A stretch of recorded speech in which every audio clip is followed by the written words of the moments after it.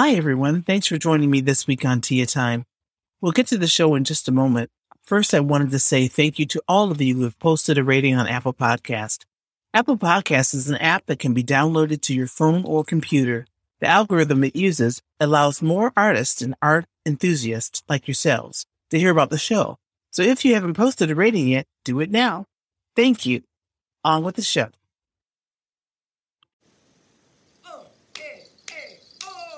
Welcome to Tia Time with Artists, the weekly podcast where we discuss the methods, challenges, and real-life experiences of living our creative dreams. What kind of creative warrior are you? Musician, filmmaker, painter, choreographer, poet, sculptor, fashionista? Let's talk about it right now. I'm your host, Tia Imani Hanna. Welcome to Tia Time with Artists. This week, my guest is singer, songwriter, lyricist, composer, educator, Janet Tinaj. Welcome to the show, Janet. Thank you, Tia. This is great. It's so good to see you. We've been locked in, or locked down for so long. So it's really good to see you. And I'm glad that you were able to come on the show today. Yeah, me too. And I just want to say I relish each conversation I have with folks nowadays because of the lockdown. So a silver lining to a weird cloud. A silver lining to a weird cloud. I like that. It's a songwriter in you right there. It's a silver lining to a, weird cloud. That's where the Led Zeppelin comes in. Artists, we always think of things in an off sort of way. Abstract, absolutely. I know. I think of that. Abstract comes to me first and then traditional second, which is weird because when you're talking to people that are always thinking in the box, then they have to hear what you're saying a couple times. I've noticed. And it could be lack of communication skills too. I think there's a bit of that because sometimes I think artists are already having a conversation in their head all the time. And then we'll start in the middle of the conversation with somebody who's walked into the room. Yeah. And they'll be like, what? And you're like, well, I just said all of this. And they're like, no, you didn't say anything. In your head, you've had this whole ongoing conversation. And they're walking in and you say, the black cat. Of course, the black cat goes into that because it goes with doobie doobie ooby. Right. And they're like, what? They're like, random. Oh, that's perfect. That's for stand. You're going to save that for your stand-up. Yeah. Also, I haven't been, I was wondering what I was going to talk to you about today. And Sven, as you know, my husband, pianist, composer, songwriter. Sven Anderson. Yes, Sven Anderson, say the name. He has a CD coming out soon, and I know you're going to talk to him at some point about that. And the reason I'm bringing it up is, well, because it hopefully will be coming out soon. I don't know. It keeps getting delayed. The pandemic seems to make everything like molasses, like it goes and then it just stops. And so we are not sure where is this going? But everything's recorded, everything's mixed, it's printed, everything's ready to go. But he had said to me, because it was his first project of doing all original compositions. Mm-hmm. And first he was going to do a trio. And then he decided it's a sextet, basically, the whole CD, except for a couple songs is just like trombone. But so he said, I'm doing this project. You should do one of all your compositions. That'll be the next thing.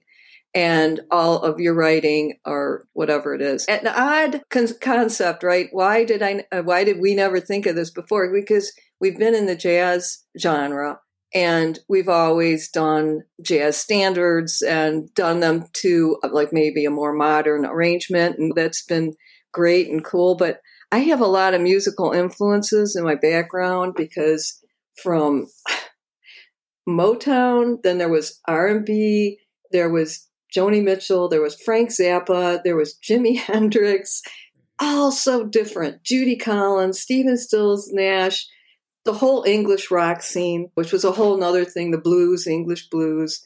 And, because when you had Motown, you also had R&B because you had people like Wilson Pickett and James Brown. So that all like just powerhouse people that influenced me. And at the same time, because everything could be on the radio almost at that time, you had Girl from Ipanema as number one. Mm-hmm. And you had a Sarah Vaughan tune. So that was a big influence too, the Brazilian music. And I just sang along till the record stuck to the needle, stuck to the record, and the record was great. My room was over my dad's. He said, turn that off. But where did you grow up? You grew up in Detroit, or did you grow up outside of Detroit? No, I grew up in Toledo, Ohio, which is the hometown of Art Tatum. Okay. And there's an Art Tatum museum there. And my dad actually lived down the street from Art Tatum. They both grew up in the poor neighborhoods of Toledo and both became pretty successful people in their lives. And he's always proud that he grew up down the street from Art Tatum because he loved Art Tatum. Yeah, and I'm grateful that my dad had that appreciation for music because I just got introduced to all that stuff at the same time. And actually, once we were visiting them, and Sven and my dad were listening to Art Tatum, and this was before cell phones or people taking pictures, and they were both sitting there listening on a sofa with their eyes closed. And it was great. It was like they're both in that moment. So it was really cool. So at any rate, yeah, this project, I just started writing stuff. And I have one song, I'm going to send it to you, that I did because I do play piano. Mm-hmm. And I did the whole song. Sven was not here. He was in Mackinac Island. And I think I recorded this like about 8 years ago. And the reason I'm proud of it was because I did the arrangement. It is a standard. I did So Many Stars. So I'm going to have a few standards that I feel really strong about on there, but they're totally my arrangements. And the Sergio Mendes song, So Many Stars. Okay. And it's a beautiful song, beautiful lyrics. And I did all the arranging, but I did all the instruments, synth bass, but okay. I used a John Patitucci patch. Can't go wrong. And piano and the strings. And I didn't do any drums because that's a whole other thing. I have our drummer that we love. We use Rob Emanuel. He actually did some files and then sent them to me. We're going to, at some point, put him on there. But at any rate, and I mixed it. I mastered it. I did everything. So and now it's been so many years. We went back in the studio because of the pandemic. Our little home studio had to relearn everything. It's just a whole process when you're recording because it's not just the music, it's the whole tech thing. And you're having to be the bottle chef, cook, whatever that saying is. And the bottle washer or something. Yeah, right. And the doctor and the fireman. And the fireman and whoever else put out the fires. But I was going to send that to you. And also, I think this was because of you that I did this. Okay. It's all your fault. No. Because you have that connection with Bobby McFerrin. Mm-hmm. And you've talked the Circle Song and all this. I was just on his site, just checking him out. This several years ago. I don't know. God, when did we meet? Because it was probably around then. 10 years ago? I don't know. It's been a long time. Yeah, it's been a long time. We feel like we've been through a couple lifetimes anyways. Yeah. And he was talking about singers. He goes, singers, practice Bach. And so I play piano. I had a CPE Bach piece. It's called Presto. So I just started I can't do the bass parts, but I just do because my voice only goes down solo. I can go pretty low, but sure. So it was like this thing. I'll just play a little bit of it. It's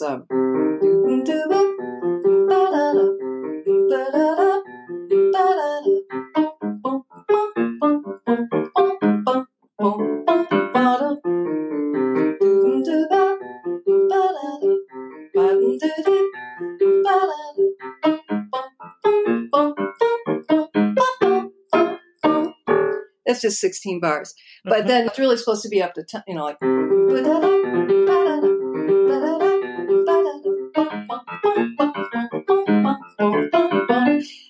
haven't played it in a while, so I'm not going to. But yeah, it's called Presto. So it's supposed to be played presto, very fast.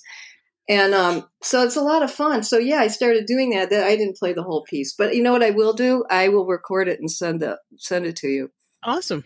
Yeah, it's a lot of fun doing that. And I don't know if you've probably you do that playing and singing single line stuff, right?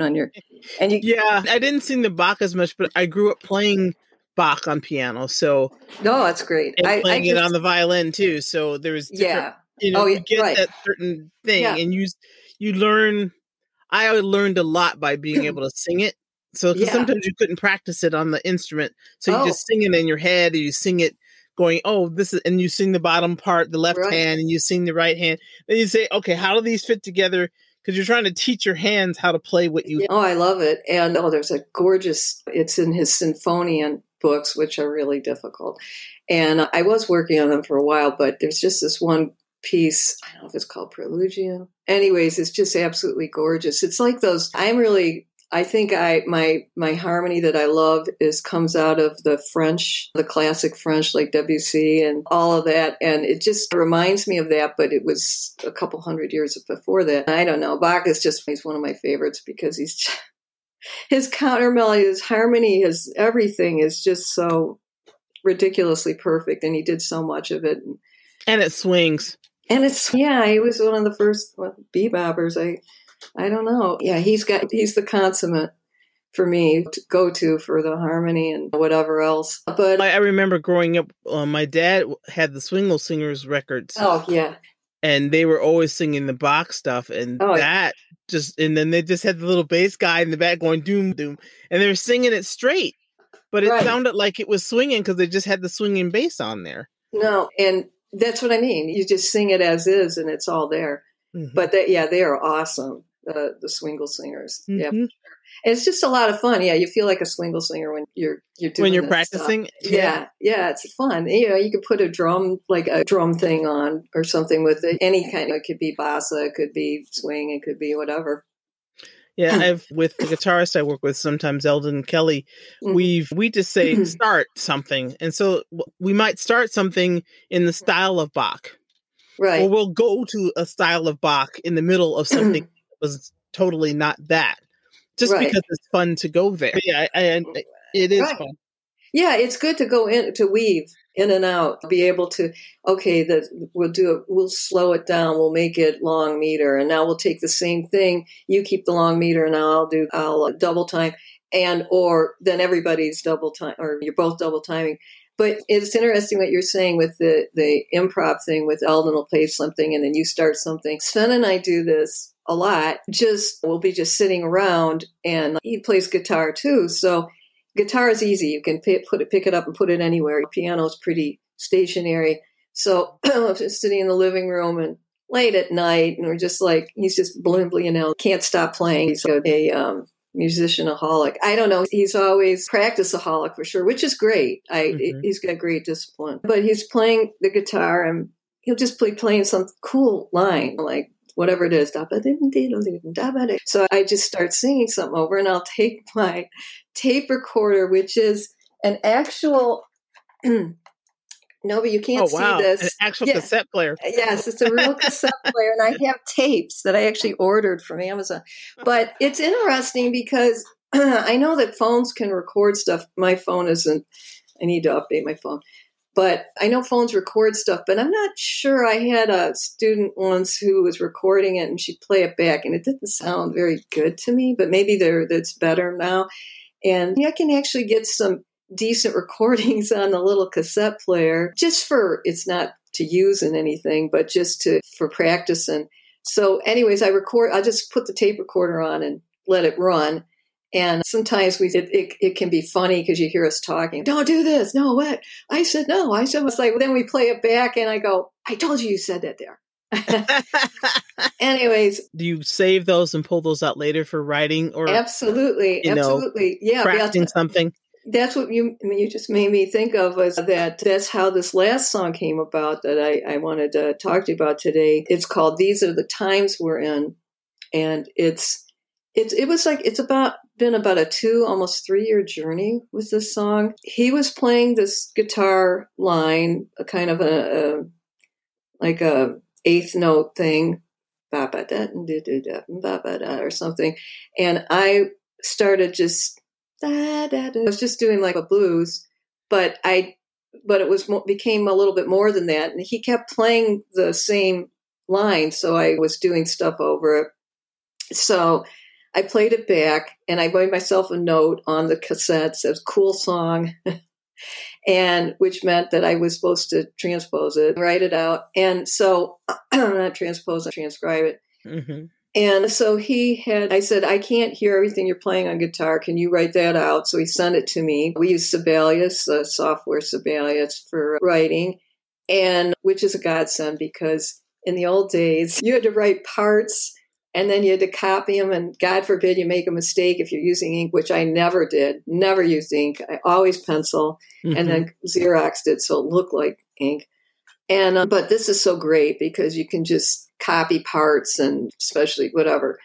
But so he sent it to me on Sibelius, and then I took it and started writing a score to it. And originally, when we were doing it, I would sing a phrase. Sometimes words would come out. When I'm doing this, I'll just say a phrase of something. And I kept saying, these are the times we're in. These are the times we're in. So I was like, and it was also during this past government time, and everything, the news is just every day something happening. And it was just exhausting then before the pandemic. And so I just felt everything, people were getting emotional and starting to feel something's got to change here. And that time I had seen it was one of those they have Oscar shorts that are nominated. And it was a movie called What? It's spelled, I don't know how to pronounce this, and I never learned, but I tried to look it up, but it was spelled W-A-T-U, one word, then W-O-T-E, and I pronounce it Watu Wote. It means all of us. And what it was about is a true story. And some Nordic crew put it together, and they used an all African actors cast. And what it was, Muslims and Christians in Africa are at each other's throats. Okay. Anyways, so the gist of the story is that it was a Christian woman, a young woman, and her husband and her infant were killed by Muslims. And in some sort of, I don't know if it was attack or ambush or whatever it is. We have no idea on our day-to-day except for what's been going on with the police of killing the unarmed Black people. That's been going on nonstop. Seems to be that I don't know how else to say this, but that the previous president opened the gates for a lot of hate and just negating any kind of social programs whatsoever. And in looking at this now, this was interesting because here was two African people that shouldn't be against it, but they are totally hate each other for some, I don't know. But the interesting thing is a true Muslim follows God. They're really peaceful people. They're not violent, but you had a lot of Muslim rebels. And I imagine there was probably Christian rebels too. But this story focuses on what happened in actual life was because in Africa, she was taking a bus. She had lost her husband and her child, and she was taking a bus, and everybody on the bus was Muslim. Mm-hmm. So she's just, she was completely stoic, like, I'm not talking to any of these people. I hate them all. Her baby and her husband were just murdered by them. Right. As traumatic as it is. So she was going to visit her mother or stay with her mom. And they're taking a bus and they're traveling across a desert. So it's huge. And so they're traveling these vast expanses, and they have to have a police escort, which we don't think about anymore. No, we're becoming that kind of a nation but at that point, when this happened, I think this was back in 2008 or 2009. I don't quote me on that. I have to look at the article. So what happens during this is they have the police escort, the police follow them. It's just them on a bus, the bus and the police behind them, and they're traveling. And they get to a town, and we don't think about this either. They're spending the night. Everybody sleeps on the ground. People are here. We sleep in a motel. We don't think about all these things that they go through in these, other countries that we just take for granted. And so then they get up the next day. The police car broke down. They couldn't continue with them. So the bus goes on, and they're traveling solo without any escort. And sure enough, some Muslim rebels come out of wherever, pull the bus over. They've got their machine guns, make everybody get out. And first, when they're in the bus, the woman is absolutely the Christian woman is just absolutely shaking. Of course, everybody is. Now, all the women have their scarves on, and she puts her head down and she motions to the woman, give me a scarf. So she gives her a scarf. And before this time, what happened is one of the Muslim guys on the bus, because the women are sitting on one side and the men on the other, and he was the husband of the woman that she was sitting with, tried to make friends with her, and he didn't understand, just to be peaceful, because he was a peaceful kind of person. And he didn't know about her husband and son getting killed at the time, so he didn't understand her level of hostility, but he tried, and then she was just like, don't talk to me. I hate everybody here. But so then she's frightened. The lady gives her the scarf so she looks like she's Muslim. They make everybody get off the bus, and they're all kneeling on the ground. And they're saying, I know there's somebody here that's Christian. I know you're hiding somebody. So what happened is no one would say it was her. Everybody knew it was her. And this one kid gets up, young man, and starts quoting from the Quran. And I'm not an expert on the Quran, but he's talking about peace and love and brotherhood. And in other words, we don't do this. Why are you doing this? Another, he's saying that through the script of the Quran. And anyways, they wouldn't give her up. And then the guy that tried to make friends with her, who happened to be, you find out later he was a teacher, he got up and he was talking. And these rebels are they're like gangsters, and they've got machine guns. So then right in the middle of it, the police show up. They finally got their car fixed, and they come on the road. And so then everybody starts running, and all the people are running back into the bus, and the Muslims open fire, and they just start shooting people in the back. And the one guy that was the teacher guy got shot. And he didn't die. He got on the bus. But what happened was, because they protected her, she was just so moved, because she's like, wow, they're not these people that killed my family. Then you find out later that the man ended up dying 8 weeks later that was trying to protect her. Mm-hmm. And she became friends with his wife, because the wife was pregnant at the time. And so the last scene in there is her going to visit her in her village. And the little girl is, my auntie's here. And it just was so moving for me, that. And I was like, I want to write a song about this, because this is mankind. This is everywhere. This is people against people in the same town, in the same country, whatever. And this wasn't even black and white. This was black against black. And I'm just like, this is terrible. But it was beautiful at the same time. And so that's why I think the name of it's All of Us, Watu Wote. And it's a very powerful movie. It's like only 35 minutes. And I think you can, see it on Prime or something. Anyway, so I wanted to write about that. I've never really done socially conscious stuff. And as jazz musicians, we just do, a lot of times you do standards. But I think you get to a point where I've got to branch out and do everything different, everything that's musical, that's been, like I was saying earlier, like all the influences. Like sometimes I just want to do like a kind of a rock tune, but I bring all my jazz harmony into it. I bring all my classical harmony into it, because that's who I am now, You bring your whole self to the table. You can't compose from only part of yourself. So that makes perfect sense to bring your whole self. And it used to be that in doing standards, you're just in that kind of genre. Not that you can't do something completely different from the standard, put a rock beat or a funk beat or whatever behind it. I've done that too. So now I'm in a different space pretty much, but different, but not, just more of everything.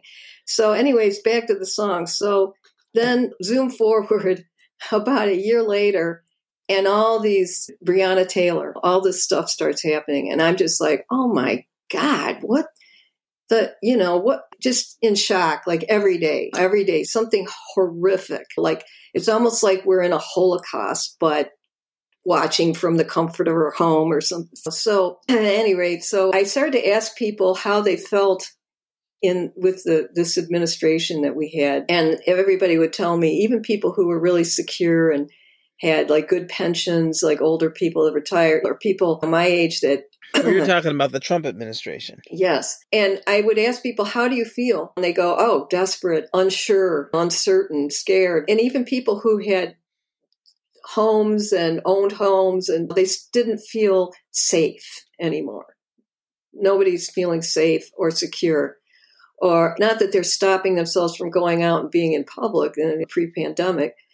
But so I write stuff down. And then when all these tragedies happen and George Floyd, and I say, okay, this has got to be a song for Black Lives Matter. And I just feel that artists should document history. Not that it won't be recorded now, and there's plenty of print and there's a computer, but what if something ever happens to computers and all the stuff in the cloud just disappears? Well, there's songs, Ring Around the Rosie, Ashes We All Fall Down. That I didn't know that was from the plague because they were burning bodies. So that song has a lot of potency. Kids playing Ring Around the Rosies because the Rosies were some kind of thing too.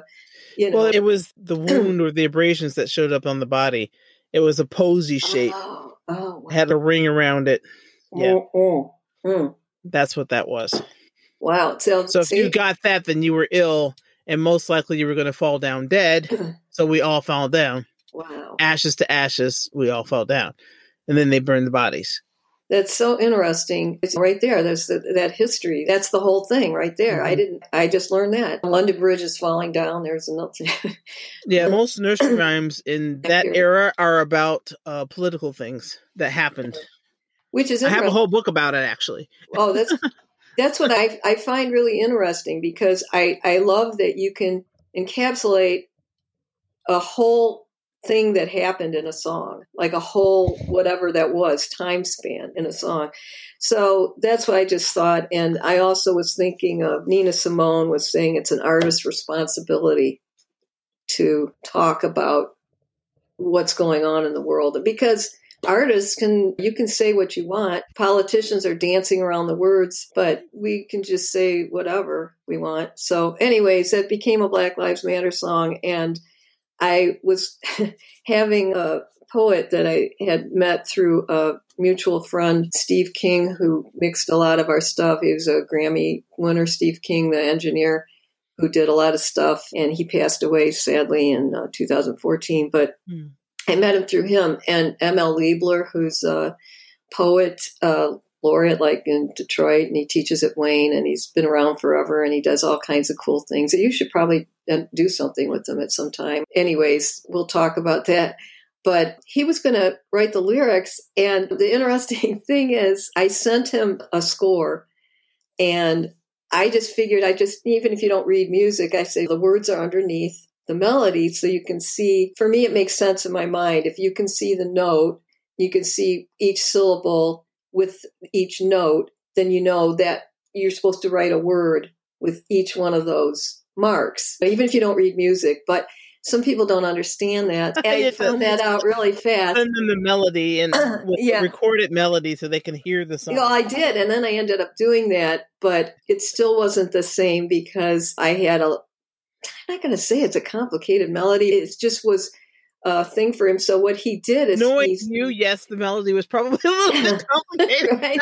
So he spoke over it. He gave it back to me, and it was an MP3. It was great, but it wasn't singing. It was like Walter Matthau kind of talk sing. Sure. So it was like that. But actually, ML could sing. He's got a great blues voice. But he wasn't really singing. He was speaking. And he told me it was the hardest thing he ever did. And he's done so much stuff. And I'm like, wow, I complimented. But so what it was is I ended up writing lyrics, but he's going to use it for a book. Oh, and fantastic. Yeah, so it's not a waste of his poem or anything like that, but it was great. But so finally, and then we started recording it finally. I wrote the lyrics, and I don't know, we started recording in September, and I've never done anything like this. This was really stupid. Like when you write something, usually you write all the parts and then you go to record it. And most people will lay down the instrument tracks, unless they want to do everything at the same time for a live feel. Usually lay down the instrument tracks and then you put the vocals over it. And we have that largesse because we have our own studio, our own little home studio. So I did that. But a lot of times when you go from paper to performance, it can sound completely different. Mm-hmm. Have you noticed that? And sometimes it'll be just as you heard it, but this was not at all what I thought. So it was almost like I reverse engineered it. Like we put the parts down and then I went, nah, I don't like that. So Sven, and because he had laid a guitar track, so he ended up using a clavinet over it, which gave it a completely different sound, like a funky electric piano thing. Anyway, so I had all the vocals down, and then we had to do a lot of the instruments. So it was like the stupidest way to record. And it took a couple months. No, well, let's take that out. I don't like this. And then the same thing with the voices. And there's harmony in it and background voices. And I had to do them all. I kept saying, well, I'm going to put this here. I'm going to put this there. And so that's why it seemed like it took forever to record it. And now we're in the middle of mixing it, and it'll be finally done. And there's like a little video. And I'm offering it for free, like anybody can download it, because anywhere they don't have to sign up for an email or whatever, because I just think it's important enough issue that needs to be talked about all the time. So I just want people to listen to the song and think about it. Not that they're not hit in the face with it every day, but it's different if it's music. So that's that.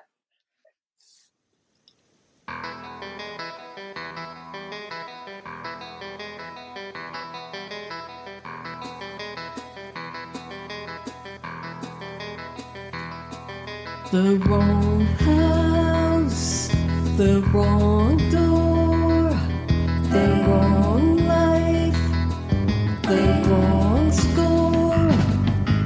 Rihanna is gone. Her scream silenced before dawn. Can you see? Can you feel? Is it real? Is there something you can do? Never mind, going blind. You ignore the rest of humankind. These are the times we're in. These are the times we're in dreaming, in waking, in daylight, in darkness. It turns out we're all just pawns in somebody's game. Can you see? Can you feel? Yes, it's real. Is there something we can do? Never mind, going blind.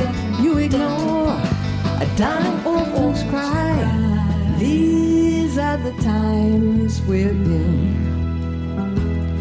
These are the times we're in.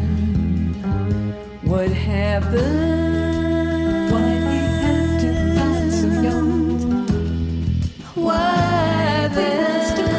So too young to die. Elijah, he was just too young to die. He was just on a walk. He's just on a simple walk. A young man afraid to talk, and then never made it home till his life ran out. What happened? George Floyd,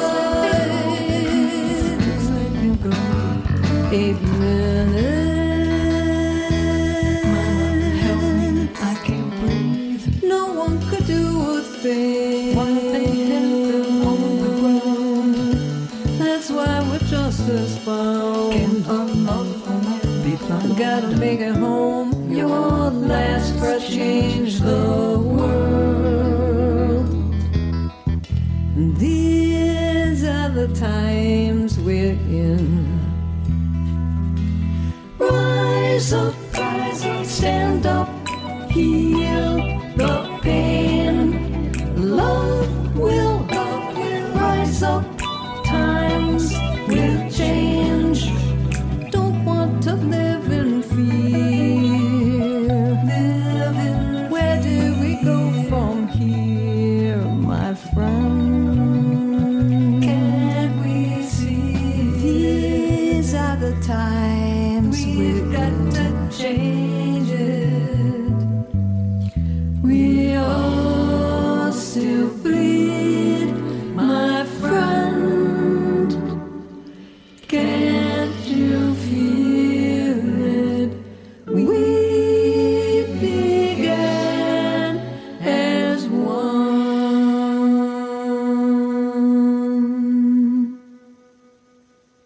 We've got to live life with love. An interesting long journey to get to there. Mostly because it started with a movie Yeah, as opposed to just seeing it on the street or seeing it on the news or right. I wouldn't have known about it because when I went to research, Google it to find out, I found one article. It wasn't, it's a humanitarian thing. It should have been this. Look what happened. These people did this for each other. They protected each other and they're mortal enemies, but they did this. They came together. This is what I call evolution. This is progress. right. So it was like, if they can do this and they've been like this for a long time, we can certainly, everyone else can look at this like a model, like an example. And I don't think there's enough good news in the news. It sneaks in here and there. But this was a very important story because of how that it's, and everyone knows in Africa and all these different countries about the boy soldiers and different people attacking each other all the time, and how it's been like this for a long time, and young girls being married off like young boys, 10, 11, 12, carrying machine guns. So if they could come together and be peaceful, it certainly was inspirational. And I would have never heard about it. I'm not in Africa. I would not know this. And I'm glad I live where I live, Detroit area, because I think Detroit is special. There was an incident at the end of the song. We're making a video with it. It's just a lyric video, so people can look at the lyrics. And at the end, I'm having a say their name list, and it's just a say their names of all the unarmed Black people that were killed by police that could have been avoided. And I saw one that was in Detroit. I'm hoping and thinking that Detroit's a little better than that. I don't know. But I basically, going to be working on this new project, and I've been working on that song that was very hard to work on too, because it was very emotional, like a lot of the stuff. And when we were compiling this list, still compiling it, and then there was 3 more in the, Dante, Lakia Bryant, and Andre Brown. This reboot. And I'm like, okay, I got to add them now. And it's like, I don't want to keep adding names to this list. Right. I know. I don't want to keep doing that. It's too much. So that's possibly on the CD, but I'm offering this just as a single. Like I said, I just want people to hear it. And then the next song I'm doing is called I'm Feeling Good, because I need relief. You got to have something. Yeah, and it's like a song about inspiration. I asked my brother to write the lyrics, my oldest brother. And I just let him, usually when I ask somebody to help me do something or write lyrics, I'm always like micromanaging. I really wanted this here. No, I really want, but see, this is the thing. And this is really what it's about. So I didn't do that. I just said, let him write whatever. And I tried to give him the idea of what it was. And basically it's just about light and letting light in and somebody seeing your light and that kind of thing. So it's a little bit of relief. So do you all have a name for this new CD? For Sven's? Yes, for Sven's CD. No, I mean, for mine? Okay, so all these tunes that you're writing, are these going to be on yours or on his? They're going to be on mine. And of course, he's going to be on there. And then I guess you could say we co-wrote it because I did all the vocals and then I did a lot of the parts. There's a little tiny bit of cello and flutes and stuff like that, but they're just basically doubling with backgrounds. But it's your arrangements and your composition? Yeah. And I would say Sven's too, because that's how it started with him playing this thing. And that's how we do. That's how we've done a lot of stuff. Can't tell you how many times it'll run for like 45 minutes or whatever, the tape, 90-minute tapes, flip them over. And so I'll be listening and it's very grueling and you're listening, you're going through the whole thing. Like, okay, fast forward. And then all of a sudden I hear that one thing, that spark for 30 seconds. That's it. Then we use that and I go, okay, we use that in this arrangement. Listen to that, what you did. He goes, because a lot of times you don't remember what you did. Of course not. Improvising, you don't remember.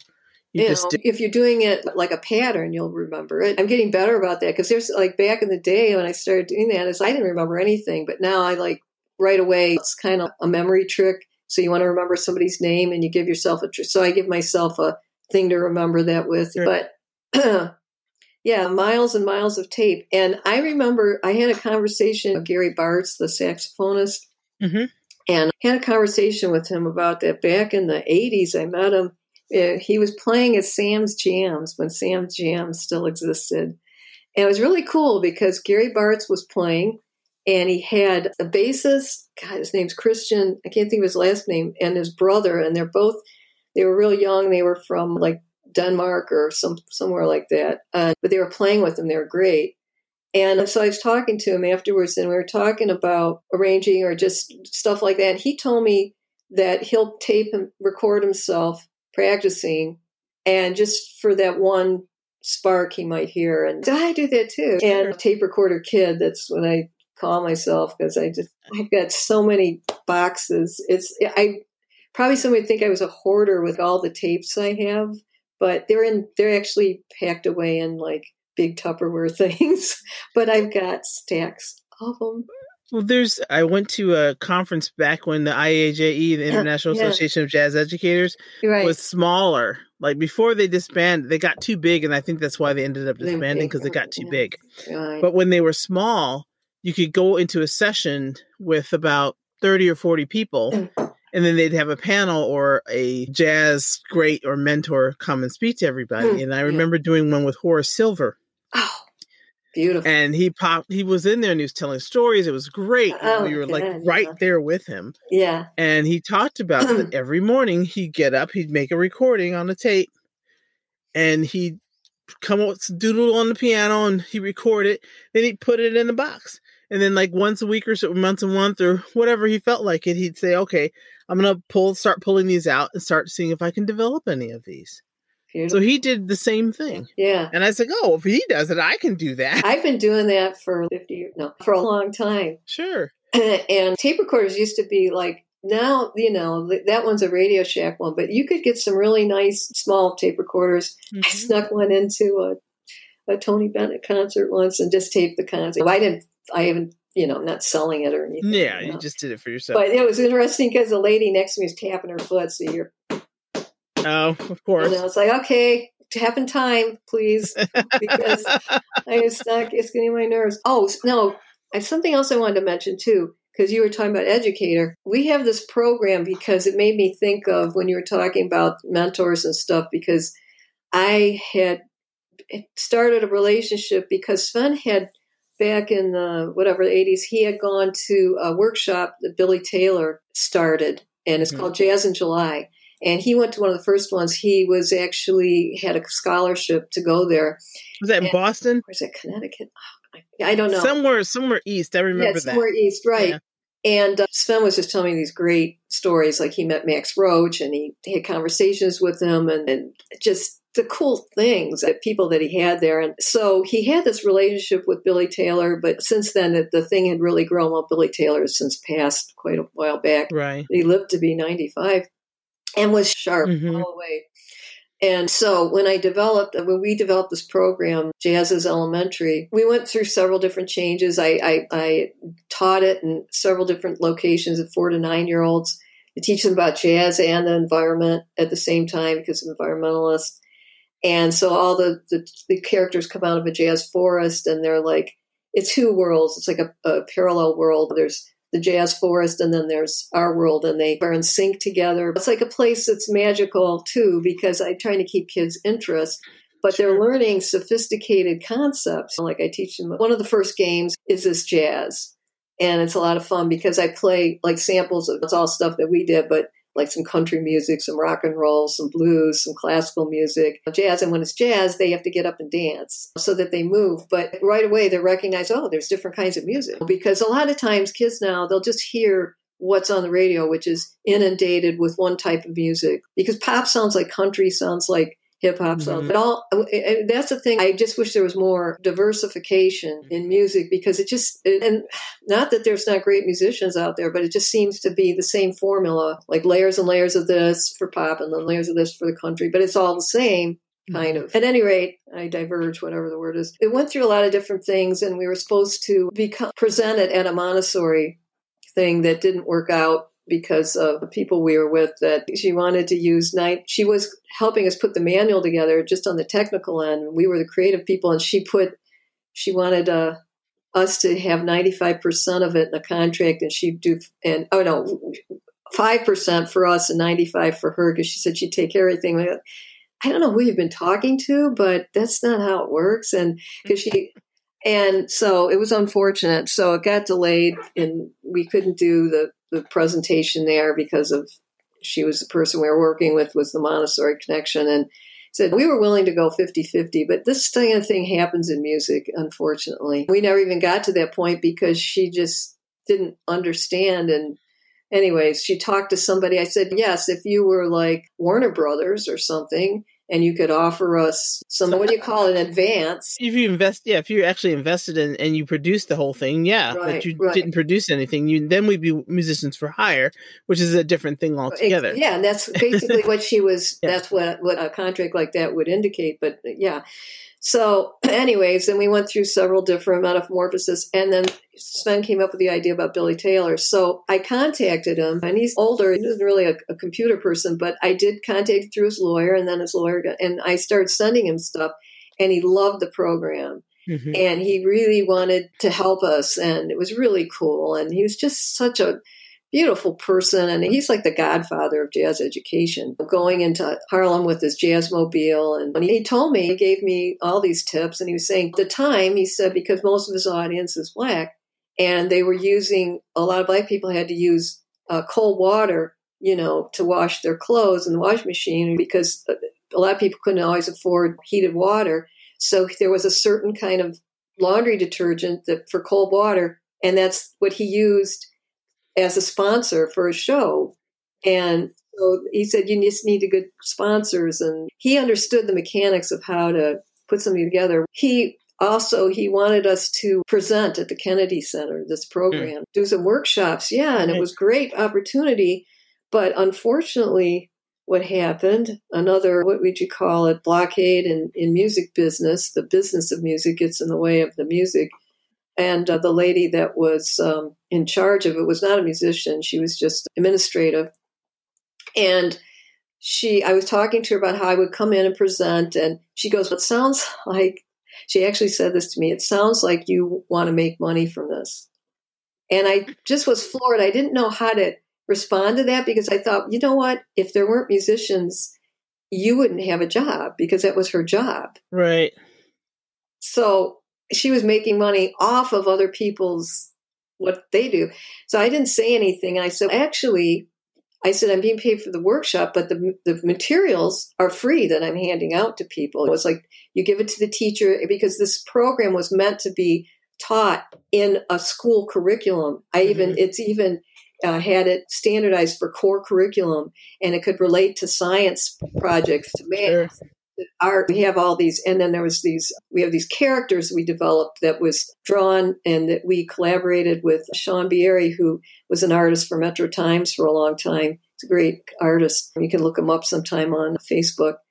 And anyway, so he did these cartoon characters, these hybrid characters like Gorilla Bass, and he is a bass and he's a gorilla at the same time, because we wanted to pick an animal, say, that represented the bass. The gorilla's big, and he's got that boom sound, so it could imitate the bass walking. Okay. At any rate, so we have these pictures, and then what I did is turn them into coloring pages, black and white pictures, so the kids can, after the lesson, so they're thinking about it at the same time while they're coloring it. Oh, they remember how the mechanics of the bass. They remember how you're supposed to do this. And they're 4 and 5. And so anyways, that was the thing I was going to give away. And then also a CD, because we have everything is recorded, songs. So if a teacher doesn't feel comfortable singing, they can just put the CD on and sing with it.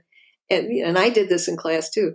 So at any rate, that all went with it. And she pretty much poo-pooed it. And Billy Taylor was very angry at the time. And he also got very upset about NPR, I think, too, because they did something where they were cutting out a lot of music and becoming more, maybe what he called political. And he was seeing the times change way before. I didn't understand a lot of what he was talking about. But now, as time goes on, I'm like, yeah, he's right about all that. But what happened with the project then? Yeah, well, he had envisioned that we were able to, through Kennedy Center, because this was before Zoom and all this, that they could project it to like Japan and other places. That this was his idea. Mm-hmm. And so it just dead in the water there. Yeah, it just... So you don't have this product? No, I do. It's still very viable. We're building a website. It's going to be on there. I could do teacher training virtually. That's the beauty of that now. And so, yeah, and it's actually was Sven's idea, which I thought was pretty brilliant, to write a manual that was inclusive. So even if you're not a musician, you can learn along with the kids. But I do think teacher training's necessary, because there are concepts that even though they're taught simply, they're still difficult to get if you're not a musician or just not comfortable keeping a beat or trying to, but it's simple stuff, and it had a great response wherever I taught it. So that was good. And I would like to, in the future, a guy approached me about, we were talking to him about doing video stuff, and he was the first one to talk about doing stuff online, Arvell Jones. He's also a cartoonist who did stuff for Marvel. He's great. If you ever look, Arvell Jones, he's great. So he was doing stuff for TV at the time, and I actually wrote a pilot, and I turned it into I have 4 episodes, but it'd be a really cool show. And instead of animation, we'd have like puppets, like a la, like the Gorilla Bass would have to be big, like what they call a walk around puppet, like Big Bird. Anyways, I don't know. I'm still hopeful for that. Is there anything that you haven't done that you really would like to do? Oh, yes. Yes, orchestral stuff. I have some pieces I wrote that were beginning. Okay, this is really a bizarre thing to say. I taught myself how to do that, but I did, because I spent several years on Mackinac Island, like half of the year, and I wasn't always able to go up there with them. I did actually work up there the year I lived up there with them briefly, which was interesting. Say the least. And so when he was gone a lot, and I was writing like all the time. And Sibelius, because Sibelius has this whole orchestral palette of instruments, I took songs. I had this project. I go, okay, he's not here. I'm just going to write all this stuff. So I immersed myself in music, like from 9 to whatever I got up till all day. And I had all these songs that I put on the sequencer and the piano that I just had little snippets, little tidbits of, I don't know what you call them, like 16 bars of something. And I go, okay, I'm going to turn this into a song. Because it was a song, I usually gave them little titles, like Flowerin' or something, or some weird name, or working titles. Yeah, and exactly, so you could identify it. And so I started to take them, I transcribed them, and then I started putting them in a score Because I go, wait, there's this whole score. I never even used this. So I started making, this will be flutes. And this will be like, I just took a piano chord and broke it up into instruments, which is writing chordally, which is not. But then I started to add different stuff to it. And it started so these little tidbit songs became full pieces.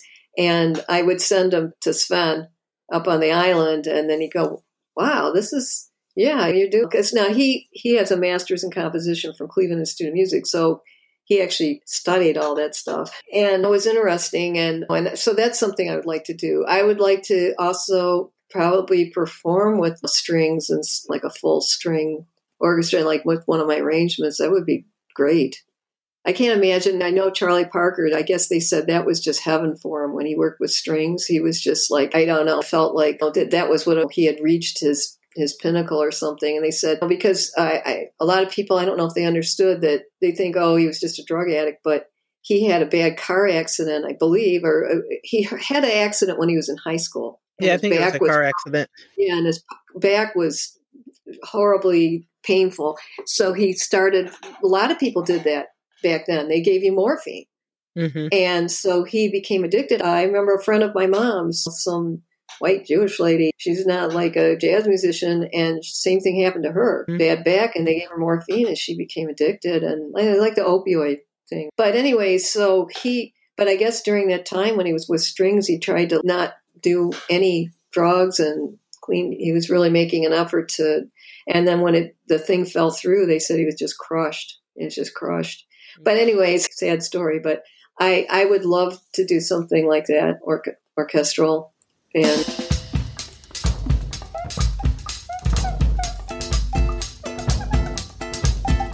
mine is humming into an African drum, top percussion.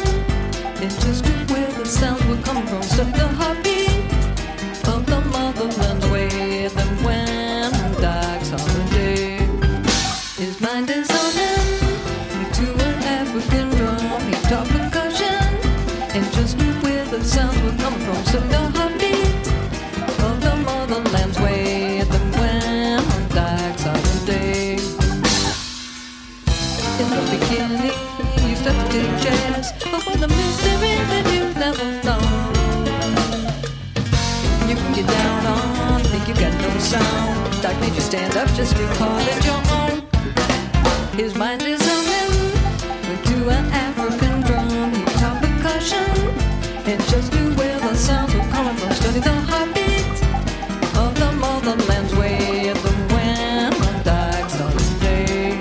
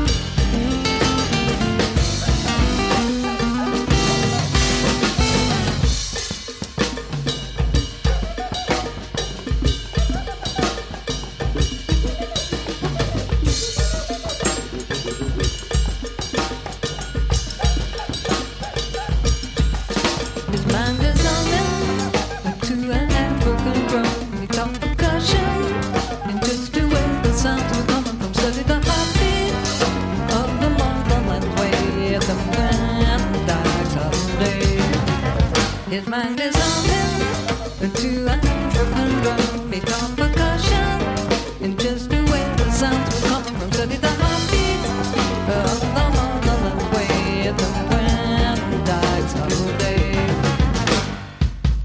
In the beginning, you stuck with big jazz for the mystery that you've never known. You can get down on things got no sound. That makes you stand up just to call it your own. His mind is humming to an African drum. He taught percussion in just where the sound will come from. Study your heartbeat of the motherland's way. The wind dies holiday. The wind dies holiday. The wind dies holiday.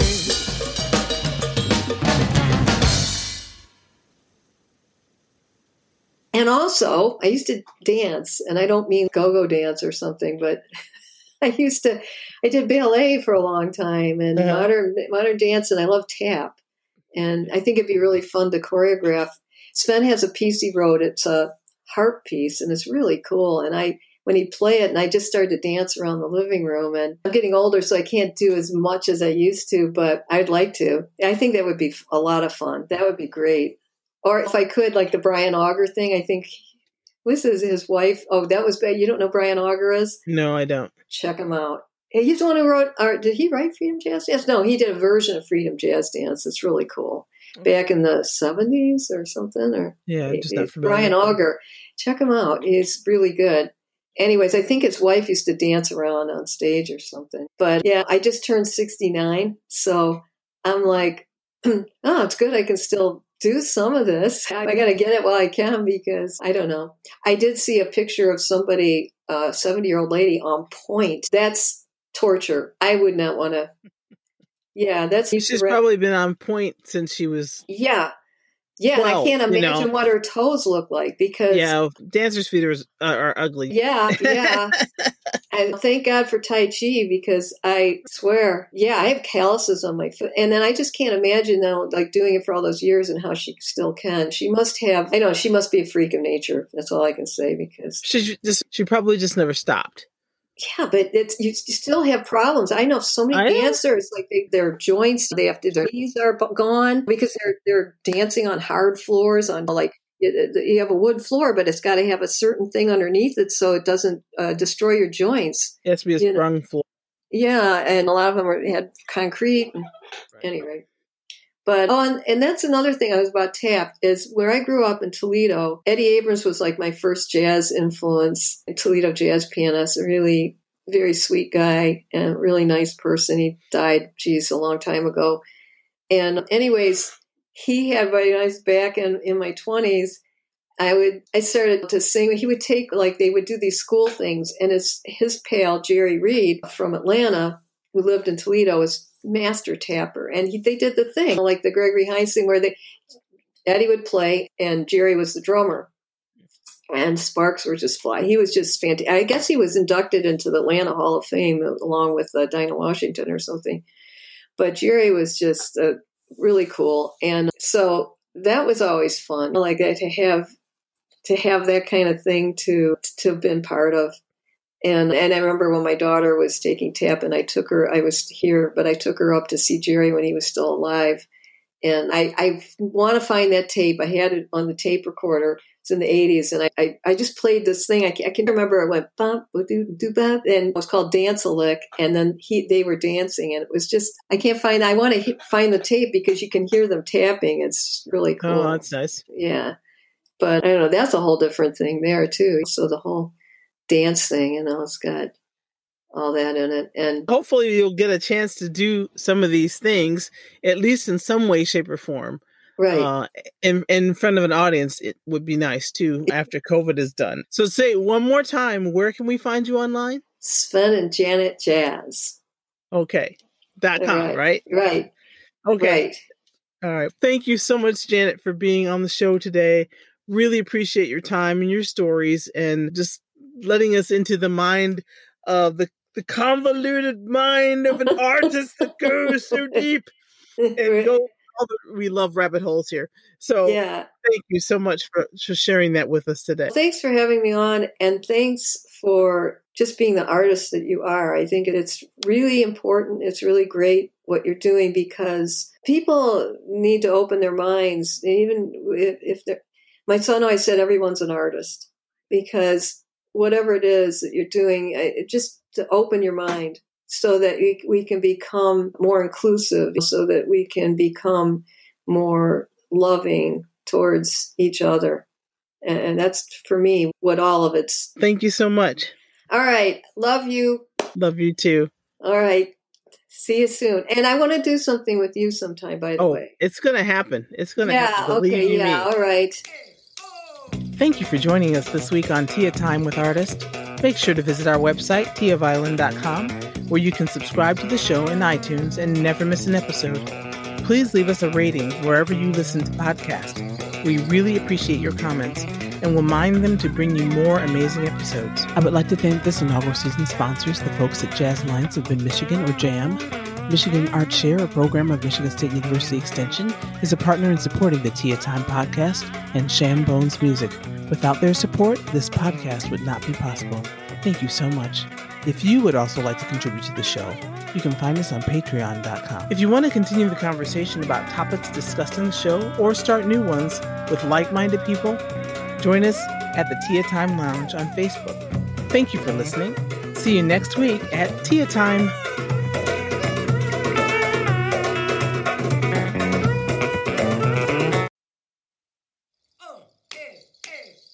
Thank you for joining us this week on Tia Time with Artist. Make sure to visit our website at tiaviolin.com, where you can subscribe to the show and never miss an episode.